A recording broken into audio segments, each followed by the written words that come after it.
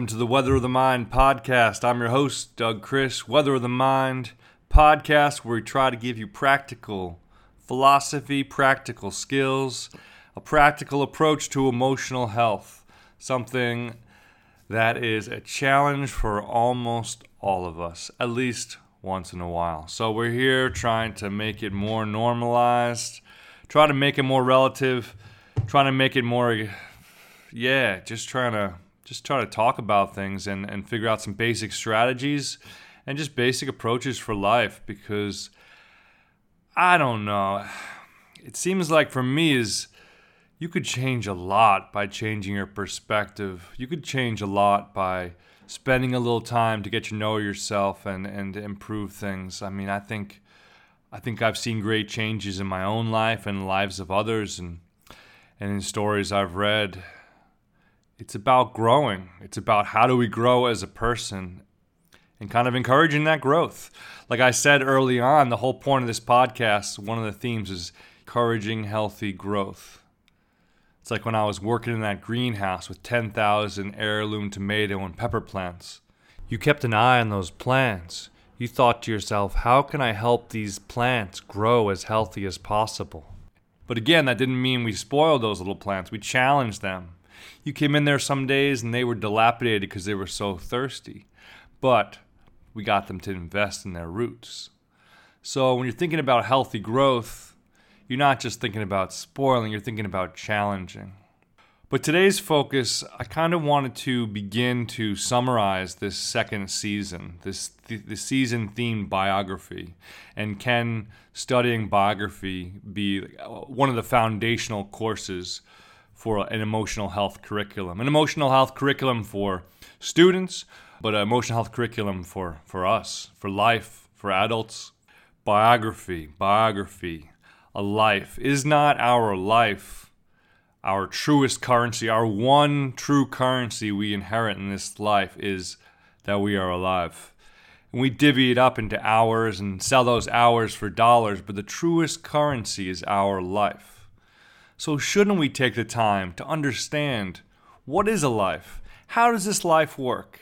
I feel like we should know dozens of life stories from the childhood till the end. See that arc of those stories. Study one biography every year. Perhaps we should do that once kids hit 3rd or 4th grade. If you have a biography curriculum, they have one person they choose to follow the biography of and really study the biography for that year. So then they pick one every year from 3rd grade, 4th, 5th, 6th, 7th, all the way through high school. So by the time they graduate high school, they've had nine stories besides themselves. But I feel like when we were little kids, biographies were so just bullet point. Oh, this is what this person did to contribute to society. Boom, boom, boom. But we need more nuance in biographies. Like when you're an adult and you read longer biographies and it talks about the childhood and the home life and the challenges and the blessing of someone's life and how this person worked with what they were given. I mean, I think that's part of the challenge we have, is just assessing what we've been given. Our blank canvas is not truly blank because we're born into a situation. So understanding and assessing what we have, and then understanding where we want to go. But it's hard to do that unless you study biography. You couldn't go to a baseball game and try to play strategically if you hadn't watched the game a bunch of times before. So this game of life is like a sport of life. And we're sending people out there into this sport of life with very limited information, if not completely biased information. Because not only are we not really studying biography, really studying the life, but we're also filling it with a lot of fictionalizations of what life is like. You know, talking like the Disney thing is, if you just find a romantic partner, boom, you're in your private utopia for the rest of your life. Nothing could be farther from the truth. Sorry, I'm just keeping it real here. So, but there's also other fictions we have. as long as you get in college, you'll be all set. So we kind of force feed this narrative without philosophical exploration, without discussion of really what life is about and what's the point of life and what do you want to do with your life and how does going into debt relate to that. Without these discussions, we send people on these narratives. So we have the Disney narratives of romance will solve all your problems and make you utopia. We have the college narratives. If you get into college, oh man, your life is going to be set. You're going to be good. And these aren't necessarily true. So if I could offer the weather of the mind approach to biography, it would have to be like, life is a meandering river. It's beautiful, it's turbid, it's tough, it gets dry, it gets overflowed, it gets overwhelming, it's peaceful, it's hectic. It sounds like a DMX song now. So I'm thinking a lot about biography. And this season we spent time looking at the Up series produced by Granada Films out of England. And the Up series was really wonderful because and again, a lot of people didn't listen to the documentary, but I kind of used it as a co-host, and I kind of riffed off of it and explored the themes and kind of gave you what I've learned from it. So in the Up series, we saw that these now 63-year-olds, we saw them at 7 and age 14 and age 21, when they were just trying to maybe find some small niche in the world, when they were trying to maybe think about their vocation or calling. And then we saw them in their 28 and 35 and 42, and this really showed us the ups and downs of midlife, births and deaths and loss and victories. And then we went to 56 up. So we started to see these characters now getting into their later midlife, perhaps, or midlife, depending on your perspective, and starting to reflect on their own life and what they consider success and failures. So perhaps I'm just in a very brainstorming mode as usual, and just thinking about how we can develop lesson plans for students and for students of life. So biography by definition is bio, life, graph, writing, the writing of life, presenting a life story and often providing intimate details, which is a really awesome part, I think. Biography reading can be very intimate. You get to learn a lot about someone's life in a way that I don't think you know about anybody's life other than maybe your own. So it's a great companion for loneliness, or to look at it more positively, it's a great companion for camaraderie. Biographies, they will often analyze a subject's personality. So it's kind of looking at their experience and maybe provide some analysis to it. Now this is valuable because it allows us to, if we practice the skill of reading and studying biographies, we'll develop these skills. We'll be able to kind of look at some of the intimate details of our life, how they interact, our emotions, with our economics, with our mind and our situation. It gives us some of that wisdom. Like we said, wisdom is about stepping back and seeing things from a broader perspective. So if we study biography, we're just going to have more perspective, more intimate stories of people's lives. And the things I learned from biographies is stuff you could never find otherwise. It's stuff I wouldn't even know to look for. Just random occurrences and often really tough situations that people must overcome. I've come to believe that almost all the biographies I read include some tough chapters. It's almost that these tough chapters either make us or break us, and some people just respond to the challenge. When the overwhelming times come, they're able to find something deep within themselves. They're able to find some support around themselves. They're able to get through, and that's the real key point. I want to be talking to 5th and 6th graders and 7th and 8th graders and high schoolers as well, and I guess a lot of ages. I want to be talking about that moment of crisis which is going to come into their lives. And how do they deal with it? And whose stories do they lean on? I looked at some of the mental health curriculum that they're building for schools now, and it's going to be very sterile, and it's not going to really get the job done. We have to speak in stories. Biographies are real stories. There's so much potential here to build an emotional health curriculum out of biography. So that's kind of the point. That's kind of the take-home message from this season. But also, like I said, we are at a stage where we all need lifelong emotional health education. I want to go reiterate at one point and take another point further, and that is one of the tremendous benefits of biography is the intimacy. It's just hearing about some small local feelings and relationships and situations that often can be very distressing, often like situations we might experience and keep to ourselves. So to be able to read someone else going through that and hopefully overcoming it provides a lot of solace and perhaps insight.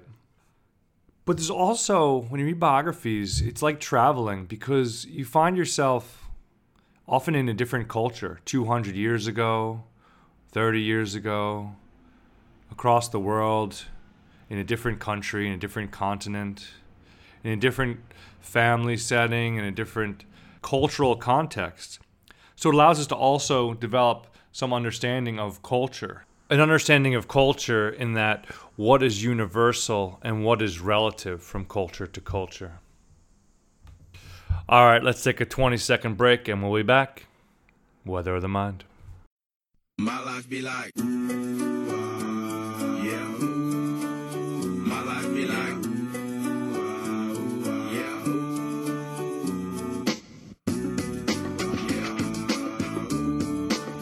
My life be like, yeah. My life be like times like these that make me say, yeah. Lord, if you see me, please come my way. Like leaving brain from so blind stray, yeah. Long sacrifice in the right my life.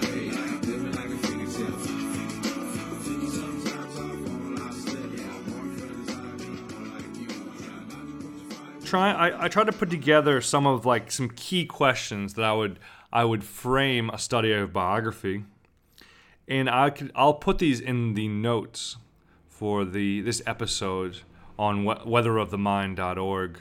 Here's just some guiding questions to ponder and to propose to students or students of life as they explore the landscape of someone's life, as they explore the biography.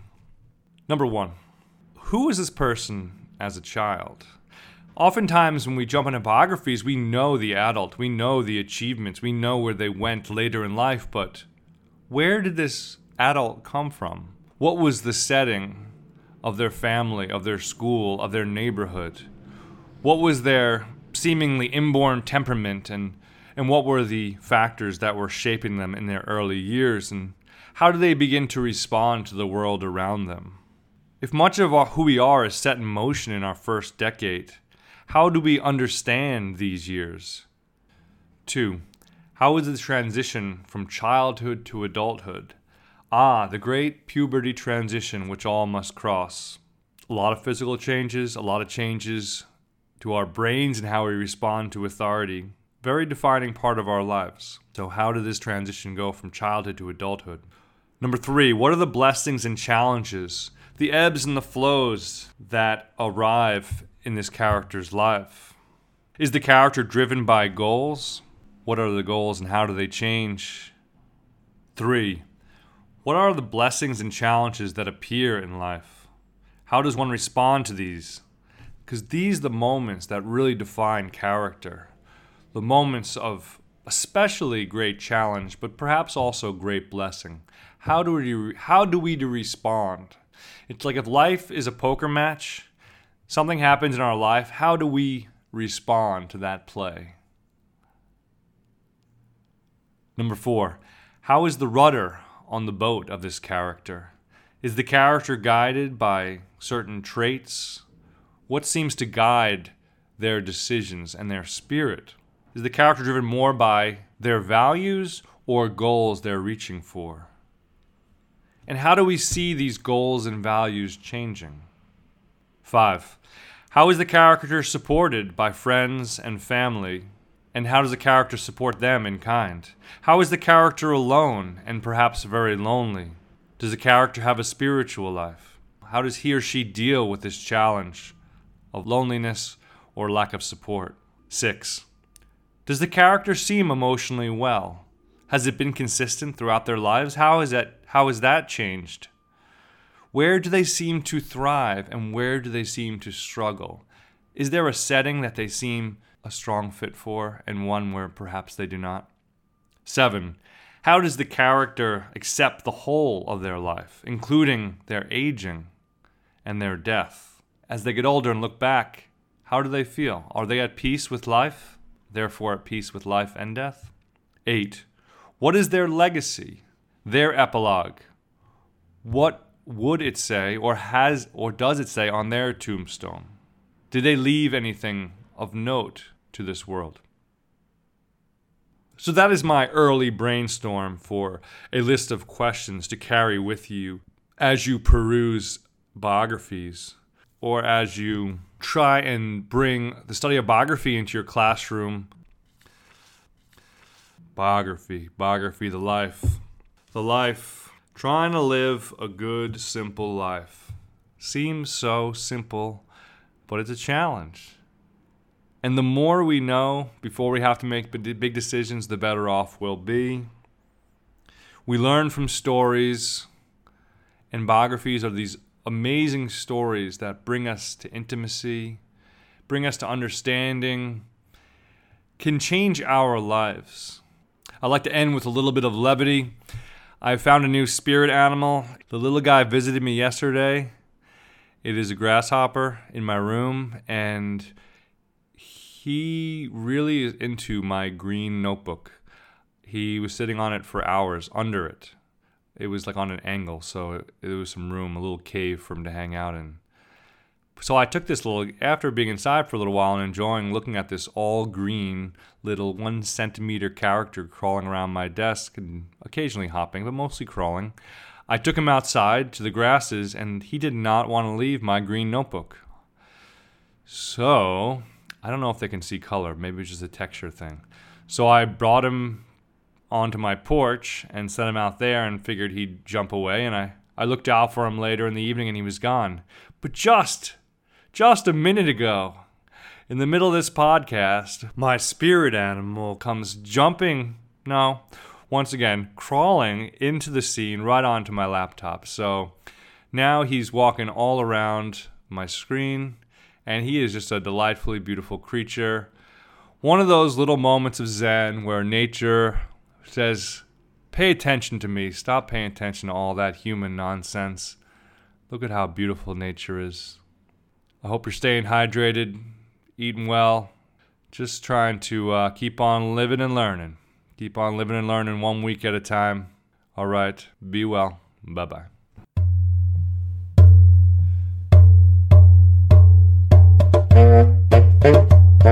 Thank you.